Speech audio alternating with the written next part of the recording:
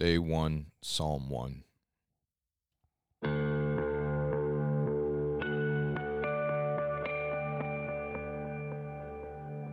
Hello and welcome, everybody, to the Cross Point Church Scripture Podcast.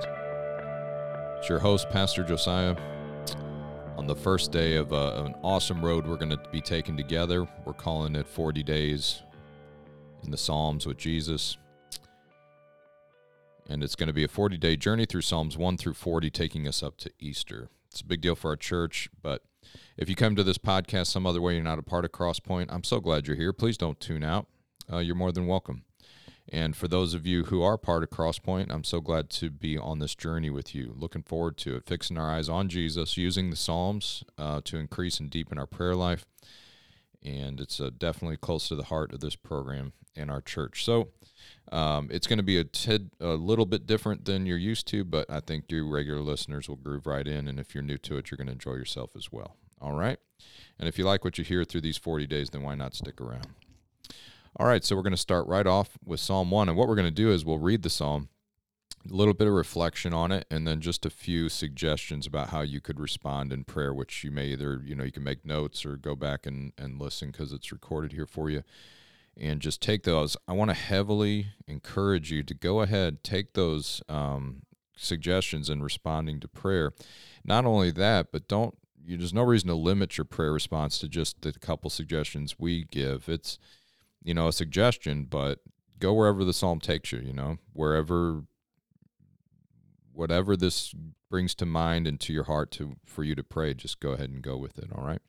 So let's begin. Psalm 1, reading from the ESV, says, "Blessed is the man who walks not in the counsel of the wicked, nor stands in the way of sinners, nor sits in the seat of scoffers, but his delight is in the law of the Lord, and on his law he meditates day and night. He is like a tree planted by streams of water that yields its fruit in its season, and its leaf does not wither. In all that he does, he prospers. The wicked are not so, but are like chaff that the wind drives away.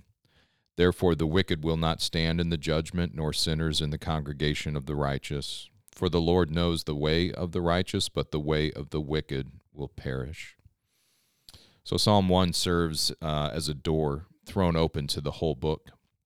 There's a blessing pronounced on those who meditate on God's words as we hear them in Scripture, and the believer's life is pictured as a fruit tree in need of water. We put our roots down into the water of God's Word, not just by reading, but by meditating on those words.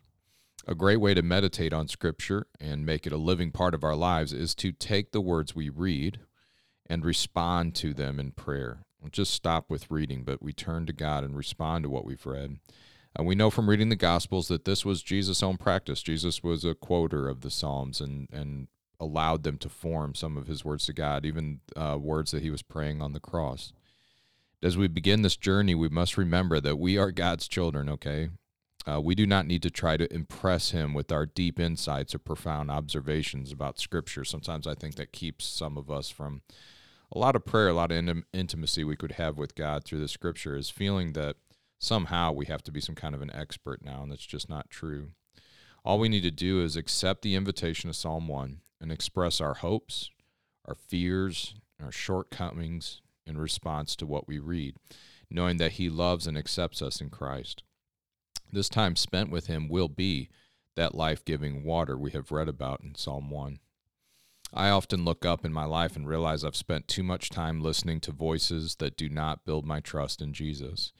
He has often used this Psalm 1, to turn my attention back to him.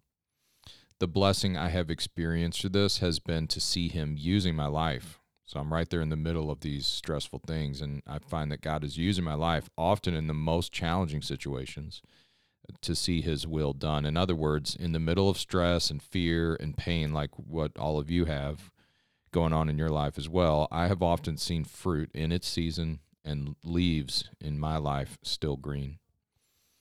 Now, a few ways that in your own life you might be able to respond to prayer. Again, these are just suggestions. I would encourage you not to limit it to this, but these are just a few things that occurred to me as I was thinking about this psalm.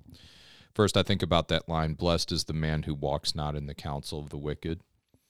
And I think something we could do is we could ask our Father in heaven to help make the time spent with him during this 40 days a priority in our lives.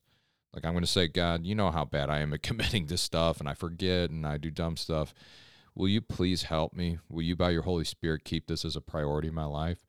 And then I want to do my part. I'm going to watch for him to answer that prayer over these next 40 days, okay? So basically, I'm asking God to help me be intentional, and then I'm going to put my heart into it, and I'm going to look. I'm going to expect that God is going to bring people, places, and things into my life that will help me realize that he is reaching me, and he says, if you draw near to me, I'll draw near to you. And so I believe him. I've noticed that he is good to his word always, and so I'm going to be looking for him to do that.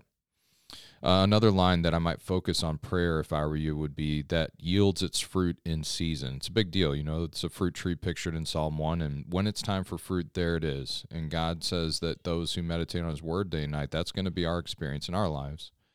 All right, so what I want to do is I'm going to bring 2 or 3 of the difficult situations in my life to the Lord.